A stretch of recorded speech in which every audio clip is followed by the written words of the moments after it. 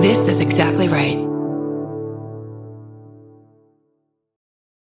Wyndham Hotels and Resorts makes travel possible for all. Whether it's the long haulers looking for a great cup of coffee, a roomier rest for the on-a-whim road trippers, or a place to make summer memories with the whole family. No matter who you are, where you're going, or why, with 24 trusted brands to choose from like La Quinta, Days Inn, and Super 8, your Wyndham is waiting. Get the lowest price at WyndhamHotels.com. Restrictions apply. Visit website for more details. Forgive me for interrupting. I'm Bridger Weiniger, host of I Said No Gifts on Exactly Right. Each week, I invite my favorite people in comedy over to chat, and they always bring a gift. We're coming up on our 200th episode, and every episode is a gem. I have welcomed all kinds of great guests, including Cola Scola, Bowen Yang, Robbie Hoffman. It goes on and on and on. And you don't want to miss the 200th episode with the great Maria Bamford. What does she bring me? Find out April 25th. New episodes every Thursday. Follow I Said No Gifts wherever you get your podcasts. This story contains adult content and language. Listener discretion is advised.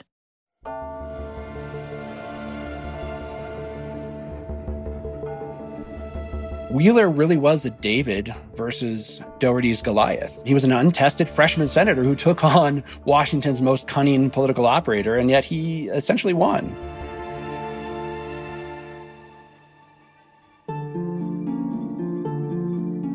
I'm Kate Winkler-Dawson, a nonfiction author and journalism professor in Austin, Texas. I'm also the host of the historical true crime podcast, Tenfold More Wicked, and the co-host of the podcast, Buried Bones on Exactly Right. I've traveled around the world interviewing people for the show, and they are all excellent writers. They've had so many great true crime stories, and now we want to tell you those stories with details that have never been published. Tenfold More Wicked presents Wicked Words, is about the choices that writers make, good and bad.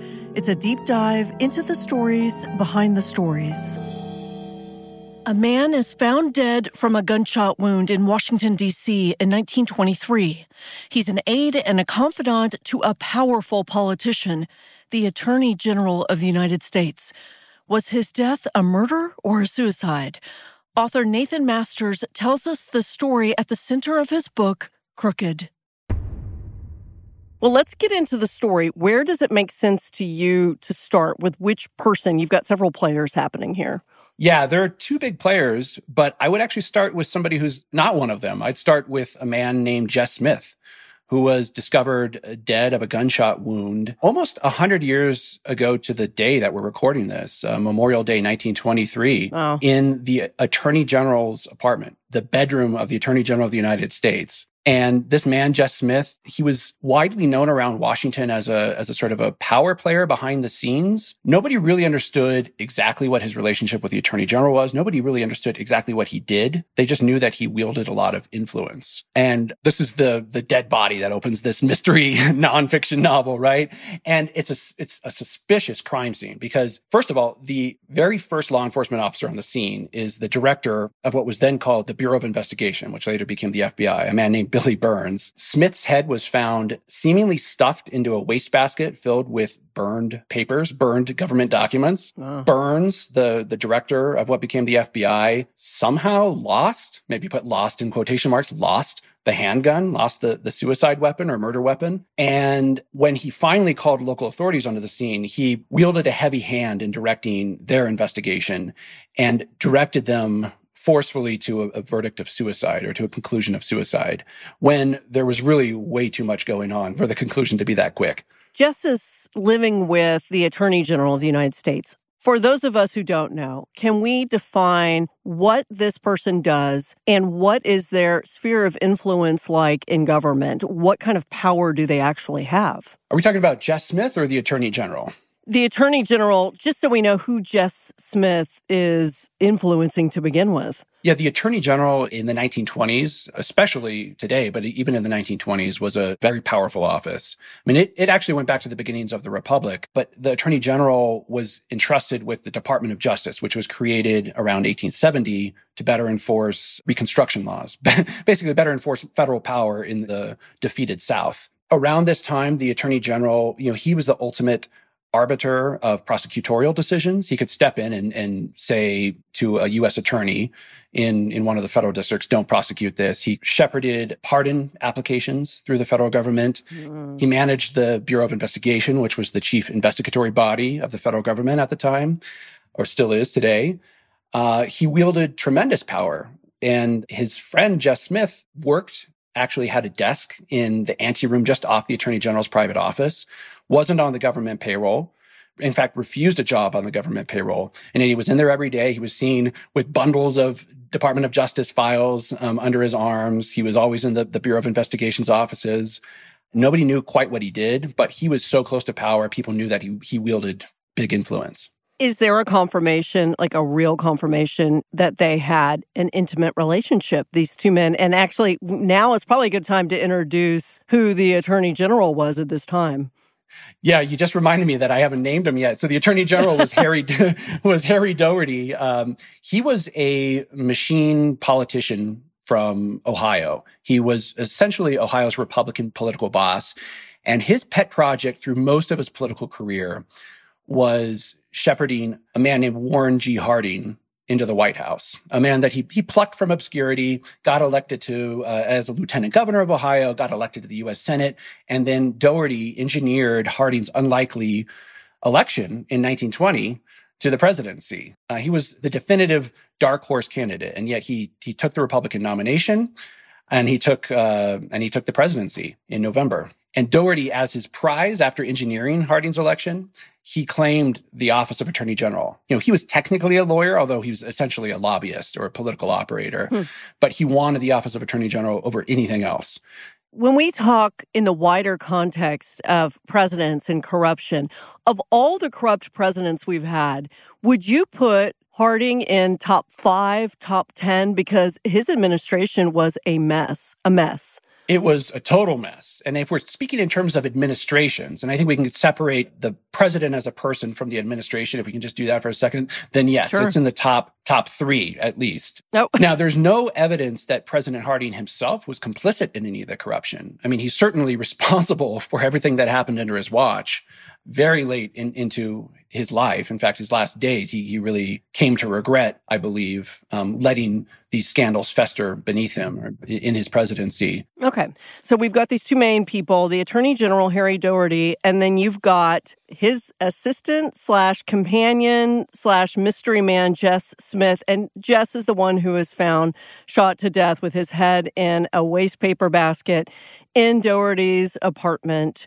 And what we want to talk about now is the specifics that we know of the relationship between Doherty and Smith, because I'm assuming at some point, either, outwardly or behind closed doors, people are whispering if Doherty is responsible for this, since this is the closest person to Jess Smith, right?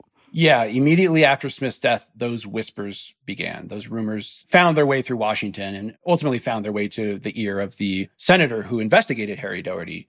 But what we can conclude about their relationship behind closed doors, it's not much. Smith was referred to in the day as Doherty's, most intimate friend or partner in everything, which we can read as coded language for, gay lovers. But there is I didn't come across any conclusive evidence for that. I will say that the Hardings themselves, Warren G. Harding and his wife Florence, the First Lady, they treated them essentially as a couple. They invited them to all social functions. In fact, it's quite reminiscent of the relationship between J. Edgar Hoover and Clyde Tolson, where it was probably an open secret that they were romantically involved, even if there wasn't a sexual component to it. But nobody really spoke about it openly, which made it really hard for me as a writer and researcher to say anything conclusively about it.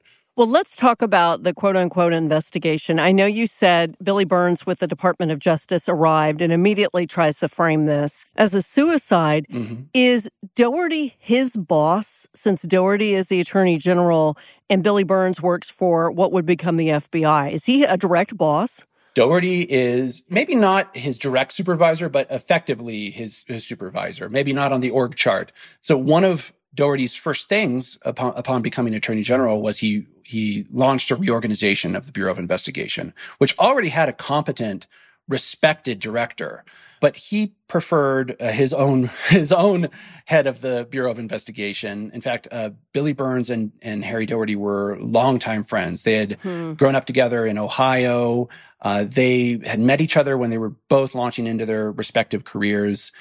And there was a deep bond of loyalty between the two of them. In fact, Burns played a big role in the 1920 presidential campaign. And we have to remember that Daugherty was Harding's campaign manager. He actually functioned as Harding's campaign manager. Billy Burns helped suppress numerous scandals that would have emerged about Harding's illicit relationships or his affairs with multiple women, including women who had been keeping love letters from him, one who was raising Harding's love child. Billy Burns helped keep those stories quiet. You know, he had people raid local police offices and steal police records, et cetera. He paid them blackmail funds. Billy Burns was excellent at uncovering secrets, but also at keeping them. Okay. So it made sense. It made sense that Daugherty would want that man installed as the head of the Bureau of Investigation, somebody he could trust to do anything, carry out the most sensitive assignments.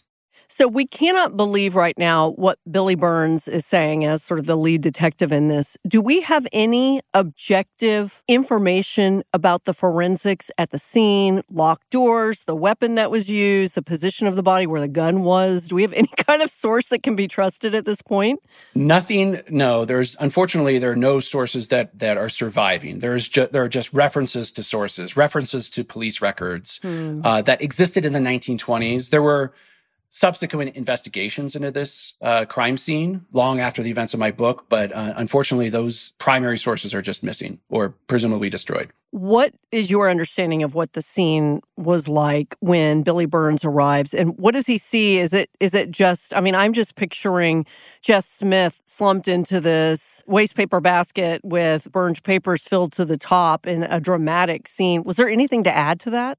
Yeah, there was a bullet lodged into the door jamb. I mean, the most dramatic element is that there were these burned government documents in the wastebasket. He was at the foot of the Attorney General's bed, the carpet just soaked with blood. It was a grisly scene, but Burns was no stranger to those.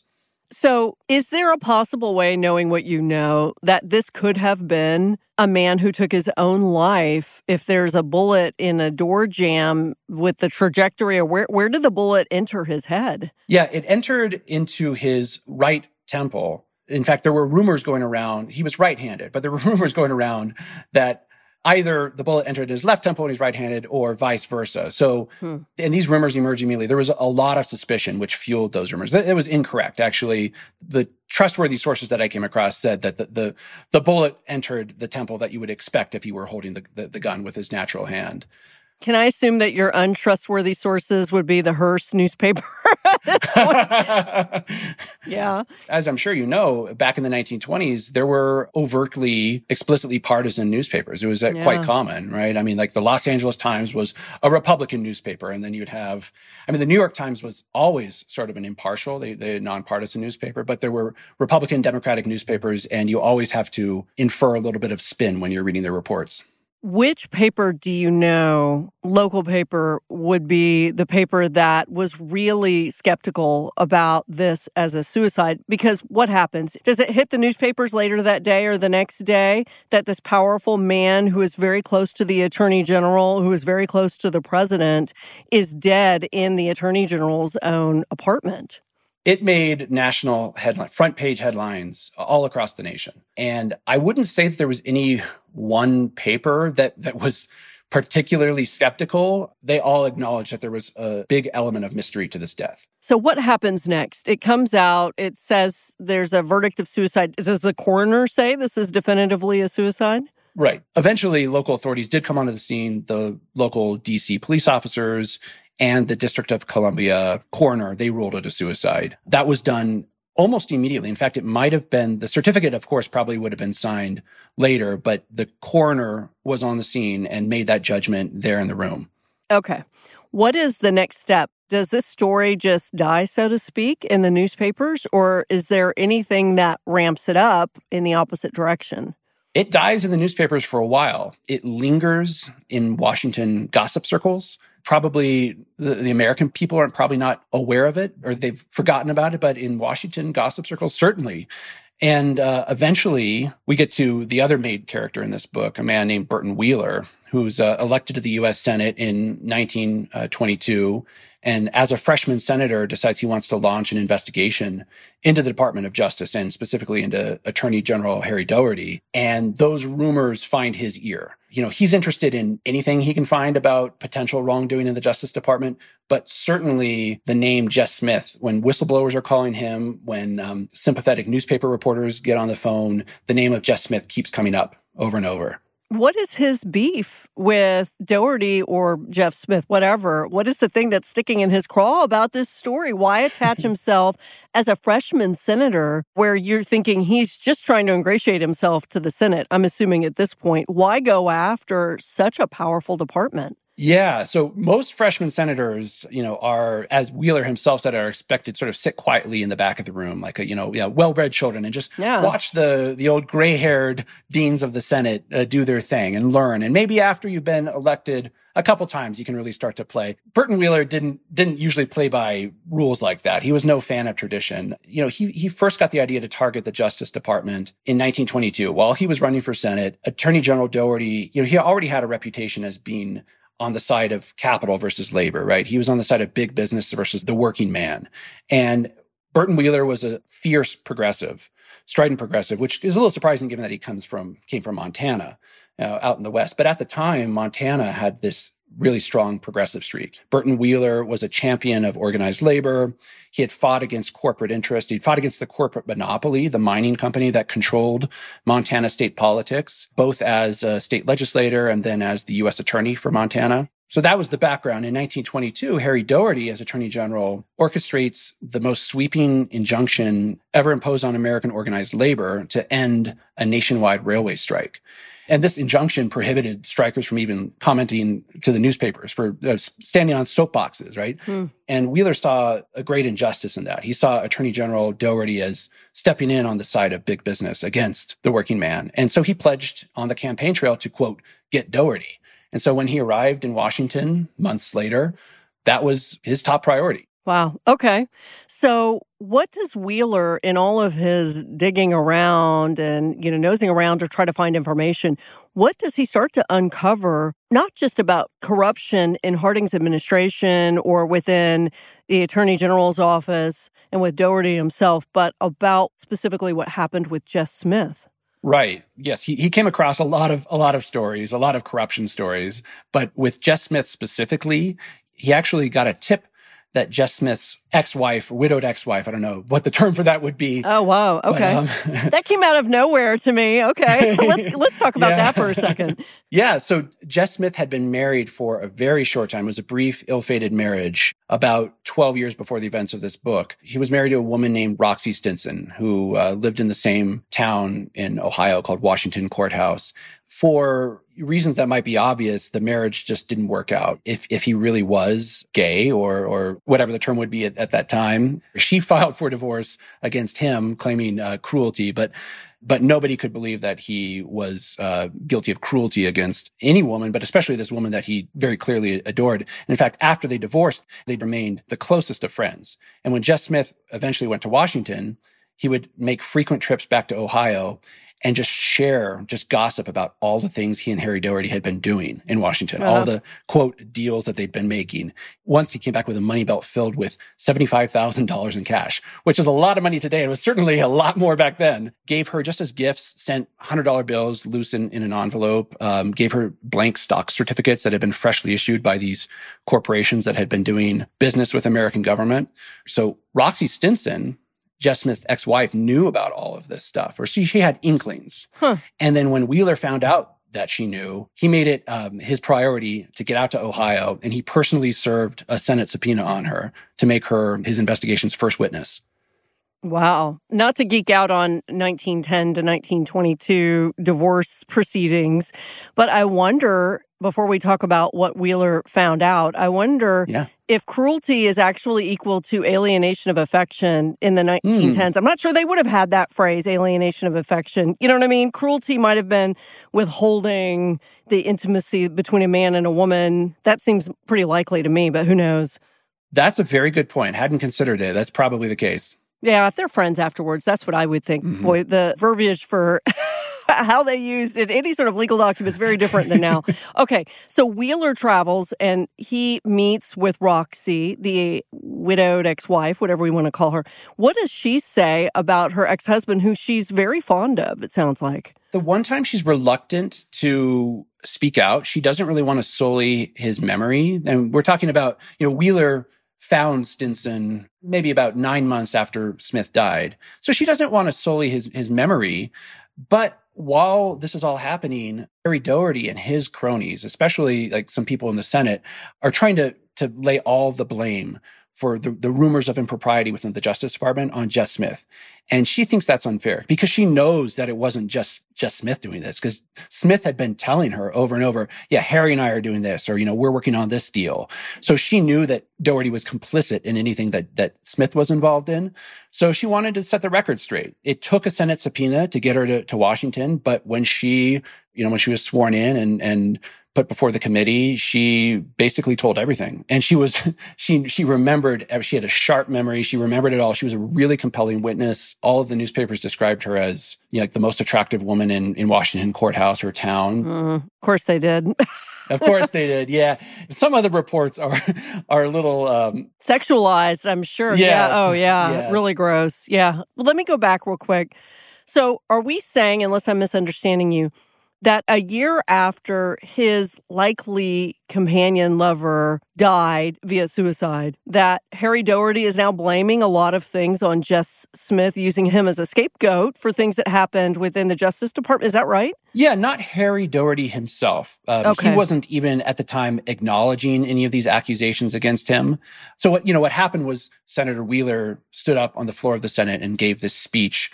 Basically, this, what I would say, irresponsible speech, repeating verbatim all of these rumors that he'd heard without any evidence to back him up. And then Doherty's allies responded. And Doherty's allies decided to use Jess Smith as the scapegoat. What were the accusations exactly? I mean, what are we talking about? Money or covering up all these investigations you're talking about, that people covered up secrets or dug up other secrets? Yeah. I mean, Wheeler had heard from a whistleblower at the Federal Trade Commission that the FTC had recommended dozens of cases for prosecution to the Justice Department. And under Doherty, the Justice Department had prosecuted none. Oh. From that to he had been too cozy with criminals. And these were unsubstantiated rumors at the time, but with organized crime, with bootleggers, right? Prohibition was a huge thing then. Yeah. And bootleggers were, especially the bigger operators within bootlegging, were trying to find some angle on the federal government. And there were rumors that were later backed up that Doherty was involved in that.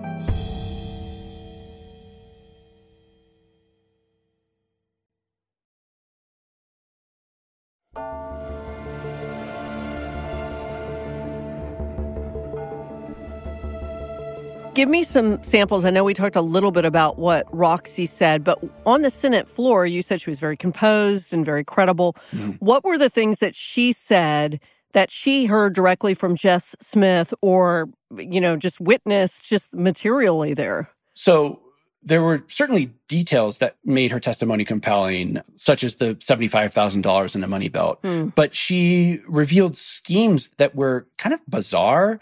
For instance, she accused Harry Doherty and Jess Smith, I suppose, of orchestrating this criminal conspiracy to countervent a federal statute against the interstate distribution of boxing films. And this was a statute that had been enacted about 15 years earlier. It was amid this racist hysteria against the black fighter, Jack Johnson. I think I'm getting that right. But in any case, there was this federal law in the books against taking a fight film from one state to another. And Doherty and Jess Smith were huge boxing fans. And it seemed that for no reason other than Doherty thought it would be fun, he came up with this scheme to get around that law. And using his friends, using his influence as Attorney General, he had his friends distribute these films. There were people who sort of took a nominal fine. There was this big fight in New Jersey. The fight film was moved to New York. It was exhibited there. The person in charge of the exhibition was prosecuted and fined. But then Doherty would make sure that it was just a small fine. It was, you pay $50 and you'd be off the hook. Yeah. And Doherty, there was evidence that he received kickbacks from this scheme. But I think my personal take is that he just really enjoyed doing it. He was at heart, he was a schemer, and he thought, oh, this would be fun to to find a way around this federal law. What is the reaction after Roxy's testimony here in the Senate? What is the reaction from the lawmakers who are witnessing this? So the committee was it was 5 senators. It was three Republicans and 2 Democrats, and pretty much everybody, despite the partisan breakdown, was shocked. Even the most conservative Republican who you would expect to be most sympathetic to Dougherty, he seemed sort of swept off his feet by this testimony. And there were accusations beyond just this bizarre fight film that Dougherty done favors for these companies that were under investigation. They basically quashed investigations and received stock certificates as a result. There were allegations that he had been involved with bootleggers, that he'd been doing, quote, whiskey deals, which was the language that she used.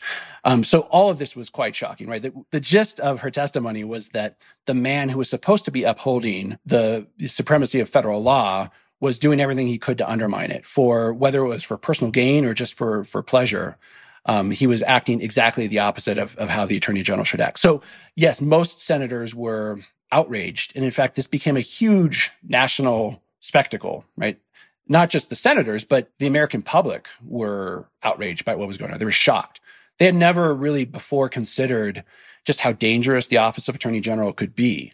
But Wheeler, through his investigation and through his use of the national media and this emerging national media that involved tabloid newspapers and radio, the American public was able to follow along almost in real time as this scandal unfolded. It was really the first time in American history that could happen in real time. So is Jess Smith's suicide talked about also in front of this committee during all of this? Are there people who have been whispering about this and now the voices are louder because of all of this? Yeah. Actually, one of the first mysteries or first issues that Wheeler dispensed with, right? He had Jess Smith's ex-wife on the stand, and she was herself torn about what had actually happened. But, she was able to recount some of the odd ways that Smith had been acting in the days before his death. Harry Dougherty essentially betrayed Jess Smith, and he actually did hold him up to be the scapegoat.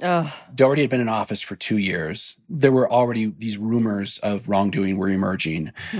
Warren Harding called him into the Oval Office and said, you need to do something about Jess Smith. I'm hearing all these wild allegations. Both of them knew, I believe, that Dougherty was probably complicit in that. But the understanding between the two men was that we're going to pin this on Jess Smith. So Dougherty essentially banished Jess Smith from the Justice Department, from his personal life, from Washington. And Jess Smith, who was not only an intimate friend and perhaps lover of Dougherty, but he idolized Dougherty, right? He lived for Dougherty. Dougherty was his purpose in life. When Dougherty banished him, his life was shattered, right? Like his sun went out. So he went back to Ohio.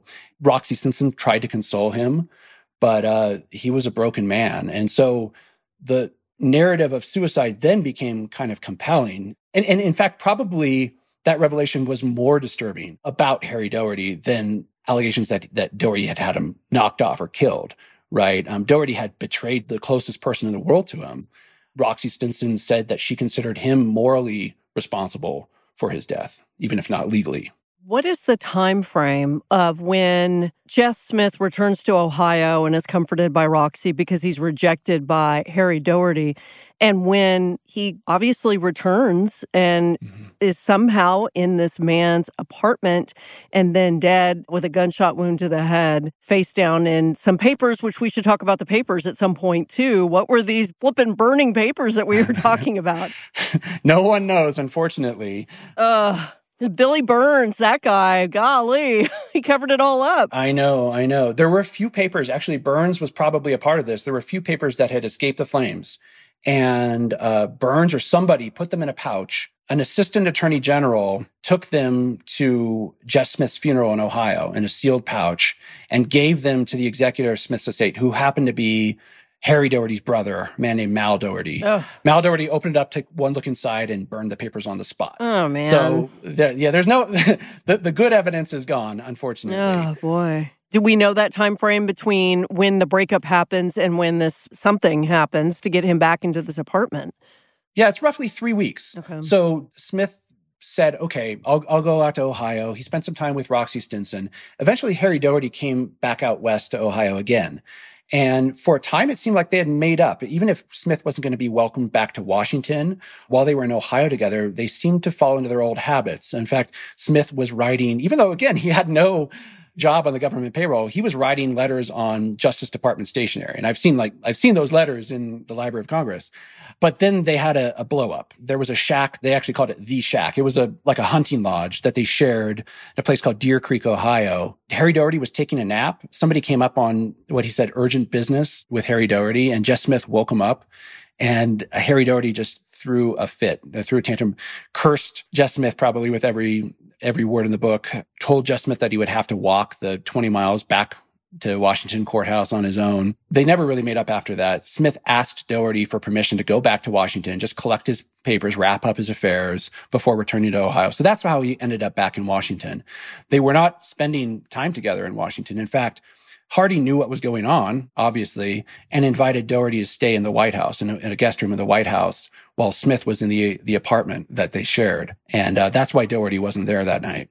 So Roxy said all of this to the committee? She told all. That's right. Wow. Okay. So everyone is horrified, both at the corruption of the Attorney General's office and within the administration. And then on top of that, just how terrible Harry Daugherty had been to this man he was supposed to be close to. And now the man's dead. Mm-hmm. How does Wheeler tie all of this together? There's so many pieces that can lead headlines in the newspapers. What is the narrative that he has put together to present to the Hearst papers and everybody else? Well, unfortunately, he never really does write that narrative. In fact, his committee never issues a formal report. The hearings drag on for several months, but it's really the newspapers that are doing the work there. Mm. Wheeler's witnesses were all over the place. His next star witness was this really shady detective who worked in the Bureau of Investigation, a man who had, spied for Germany during World War I against his own country, but who nonetheless found his way into the Bureau of Investigation under Harry Daugherty. Wheeler was basically going after anything he wanted. I know that for Wheeler himself, it must have been particularly disturbing to see the lengths that Harry Daugherty would go to. This was a man capable of anything. I mean, Harry Daugherty fought back against Roxy Stinson's testimony by deploying some blackmail that he'd been holding over her. He had basically been telling her not to testify because he had pretty good evidence that she had been carrying on an affair with a married man in Cleveland, Ohio. And a few days after she testified, he and his lawyers, in a formal letter to the Senate, deployed that blackmail, openly accused her of having an affair. So Wheeler saw this and realized that this man was capable of anything. And so he probably wasn't very surprised when a few days later, maybe a week or so later, he found that Wheeler himself, was in the legal crosshairs of the Justice Department. Okay. What I was wondering is Wheeler, who just seems like someone who is a holier than thou, and do we find any skeletons in his closet, or does Daugherty? Well, so Wheeler was generally an upstanding politician. He was a man of principle. It was hard. There were Justice Department agents, Bureau of Investigation agents crawling over Montana for weeks. And they really, for the longest time, struggled to find any dirt on Wheeler. There was a long-standing rumor that he had been carrying on an affair with a married woman, and they had gotten into an automobile accident together. They found that, but they couldn't find anything to really substantiate it. Ultimately, they started looking into his professional career because he was, at the time, even as he was a U.S. senator, he was still working. He still had a private practice as a lawyer, which wasn't uncommon at the time. Today, that's very uncommon. But at the time, it was actually pretty usual for a congressman or a senator to carry on private legal practice. Mm-hmm. And they found what might be considered a conflict of interest there, and they spun it up into something really big and went after Wheeler with that. You would think that a senator would be protected necessarily, but with everything that's happening, you would think that Daugherty would be backing off so that it doesn't look like he is persecuting the person who is saying he just wants to get down to the truth on behalf of the American people. Does this not smack to everyone in the government as vindictiveness and somebody who is now trying to, create a vendetta with the person who is really shining a light on the corruption? No, Kate, you're onto something there. He was as a schemer, as a manipulator behind the scenes at Twisting Arms, Daugherty was a master, right? He was the most ruthless, most cunning political fixer in Washington at the time, probably. But yeah, maybe his political instincts weren't all that good, right? He probably would have been better served to to stay quiet, especially not just go after the Wheeler's star witness, which there was a big backlash to that, right? I mean, even at the time, people thought it was just unseemly for an attorney general to attack a witness's personal character like that. And of course, that was gendered too, right? Especially you can't go after a woman. Like Wheeler said it was an unmanly thing to do, is what he said. So this revelation that she was likely having an affair with a married man in Ohio, this did not seem really to discredit Roxy in any way as far as the committee went or the public. It did not. And Good. all that I can say is maybe he thought that this was the way he maintained his credibility, because he operated largely by collecting information on people, and much like J. Edgar Hoover later on, and holding it over them. And maybe he needed to demonstrate that, hey, if I have this compromising information and you cross my path, I'm going to deploy it. And he had to do that.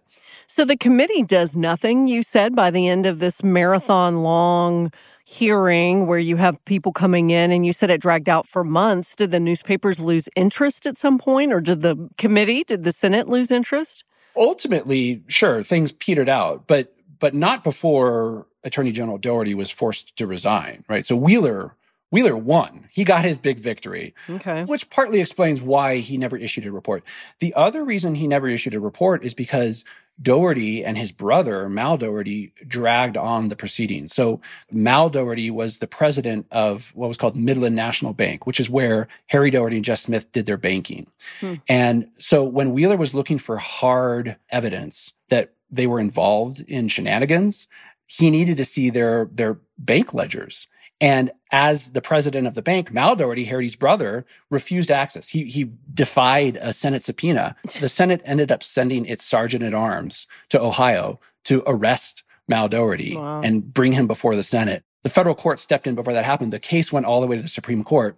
And this is now 1927. So this is about 3.5 years after this is all happening. The Supreme Court ultimately upheld the Senate's right to issue subpoenas and compel testimony, which was a huge victory for Congress, right? For the power of congressional oversight. But because that took so long, the investigation kind of petered out. So Harry Dougherty is gone. He resigns and he's no longer the attorney general. Where does he go? So he begins a decades-long bitter quest to restore his legacy. He's essentially banished from Washington. Nobody wants to deal with him anymore. I don't think he holds any office ever again. I don't think he even has any legal practice. He writes a self-serving memoir with actually the co-author of The Klansman, the book that became Birth of a Nation. That's an interesting choice for a co-author, right? Oh, golly. Writes a self-serving memoir trying to justify his actions and gets a little bit into the Jess Smith story, but that's essentially all that he does.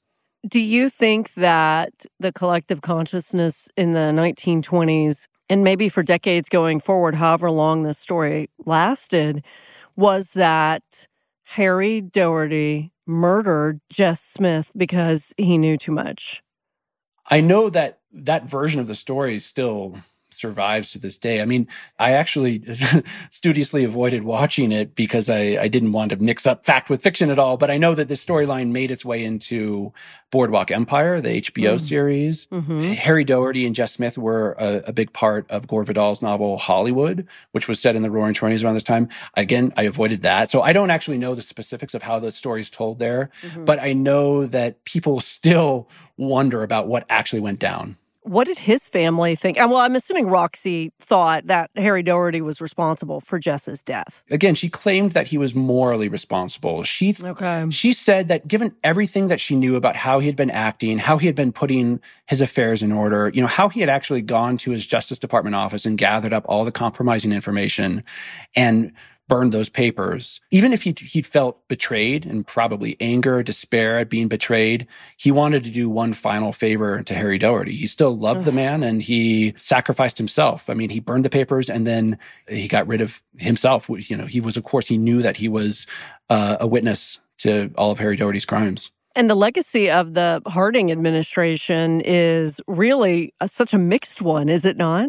I mean, I don't even know if I'd say mixed. It's a pretty bad legacy. People forget that Warren Harding helped push through the first international disarmament agreement. Mm-hmm. So there's an accomplishment there. One of the first things he did after taking office was he cut the federal income tax rates. I mean, he accomplished things that some people could celebrate.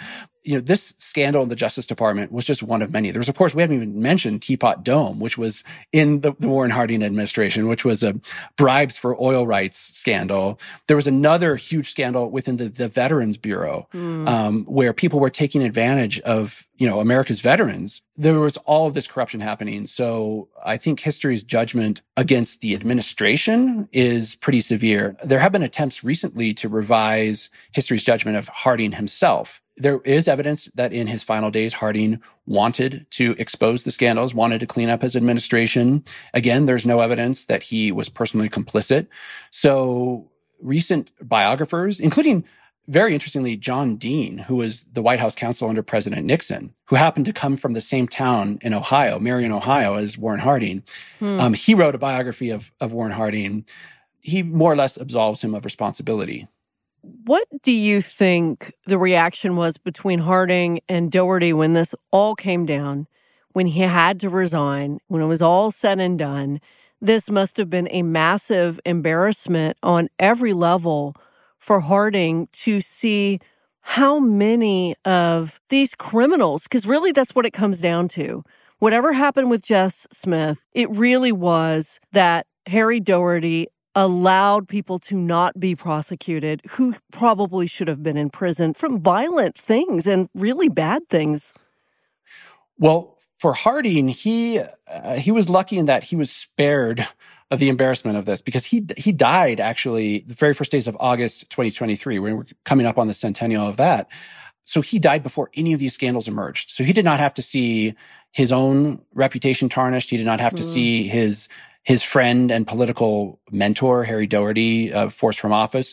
All of those problems fell on his successor, Calvin Coolidge. And this was a problem that Coolidge didn't want, especially because this all happened during an election year. And I think, if I remember right, Coolidge was he not like sort of a breath of fresh air, where it was very much like the country just came off of all of these terrible corruptions and there's prohibition happening and everything. And then Calvin Coolidge was a little like the old grandfather who was going to stabilize everything. Yeah, he was a little slow, I think, to certainly was slow to force Dougherty from office. He did it for what he considered principled reasons. He thought Dougherty was Warren Harding's choice for Attorney General. He was his friend. If Harding was going to stand up for anybody, it was going to be Dougherty. So Harding was the man elected president, not Coolidge. So Coolidge thought it was his responsibility to stand by Dougherty. So he stood by him for a long time, to his political peril, right? I mean, he took a political hit for doing this. He thought it was a principled stand.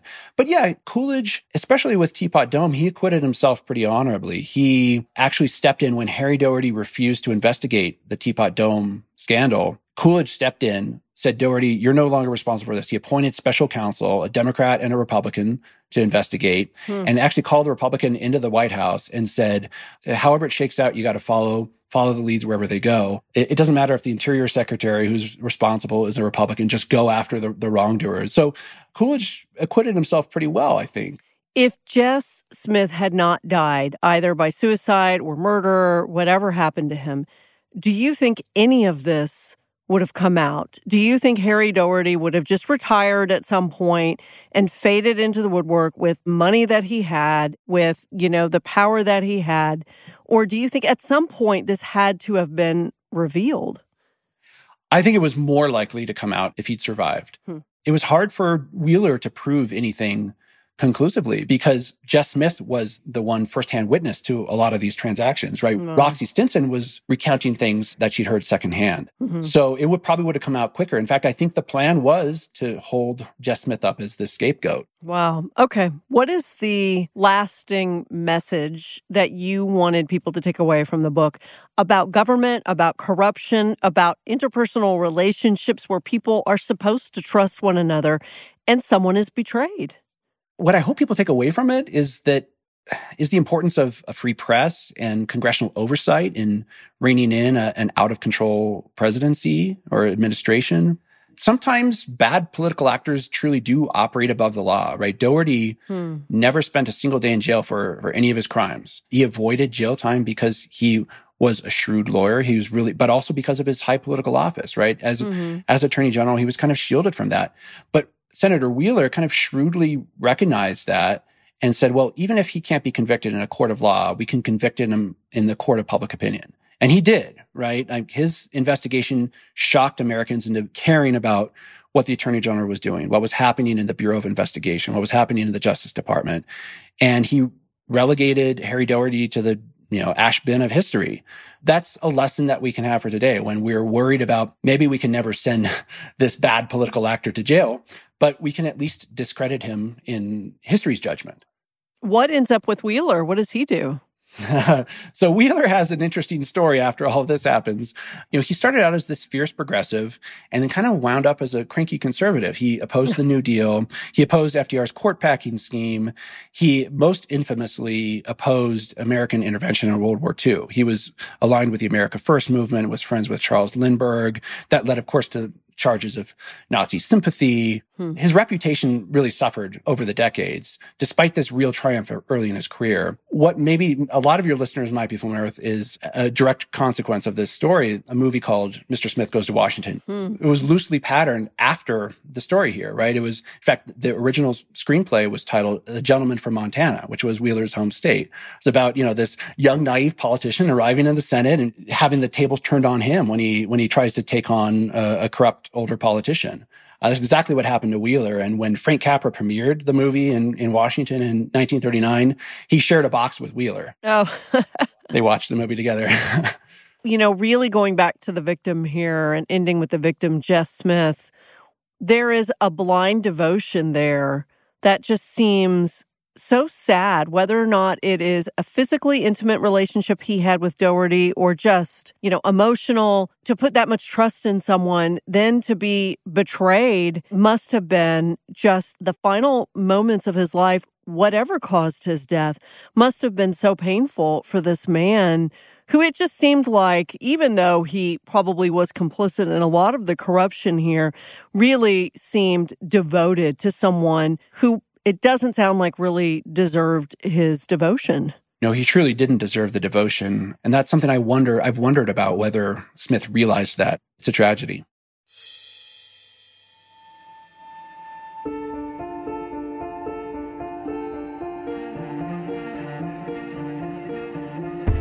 If you love historical true crime stories, check out the audio versions of my books, The Ghost Club, All That Is Wicked, and American Sherlock. This has been an Exactly Right production. Our senior producer is Alexis Amorosi. Our associate producer is Alex Chi. This episode was mixed by John Bradley. Curtis Heath is our composer. Artwork by Nick Toga. Executive produced by Georgia Hardstark, Karen Kilgariff, and Danielle Kramer. Follow Wicked Words on Instagram and Facebook at Tenfold More Wicked and on Twitter at Tenfold More. And if you know of a historical crime that could use some attention from the crew at Tenfold More Wicked, email us at info@tenfoldmorewicked.com. We'll also take your suggestions for true crime authors for Wicked Words.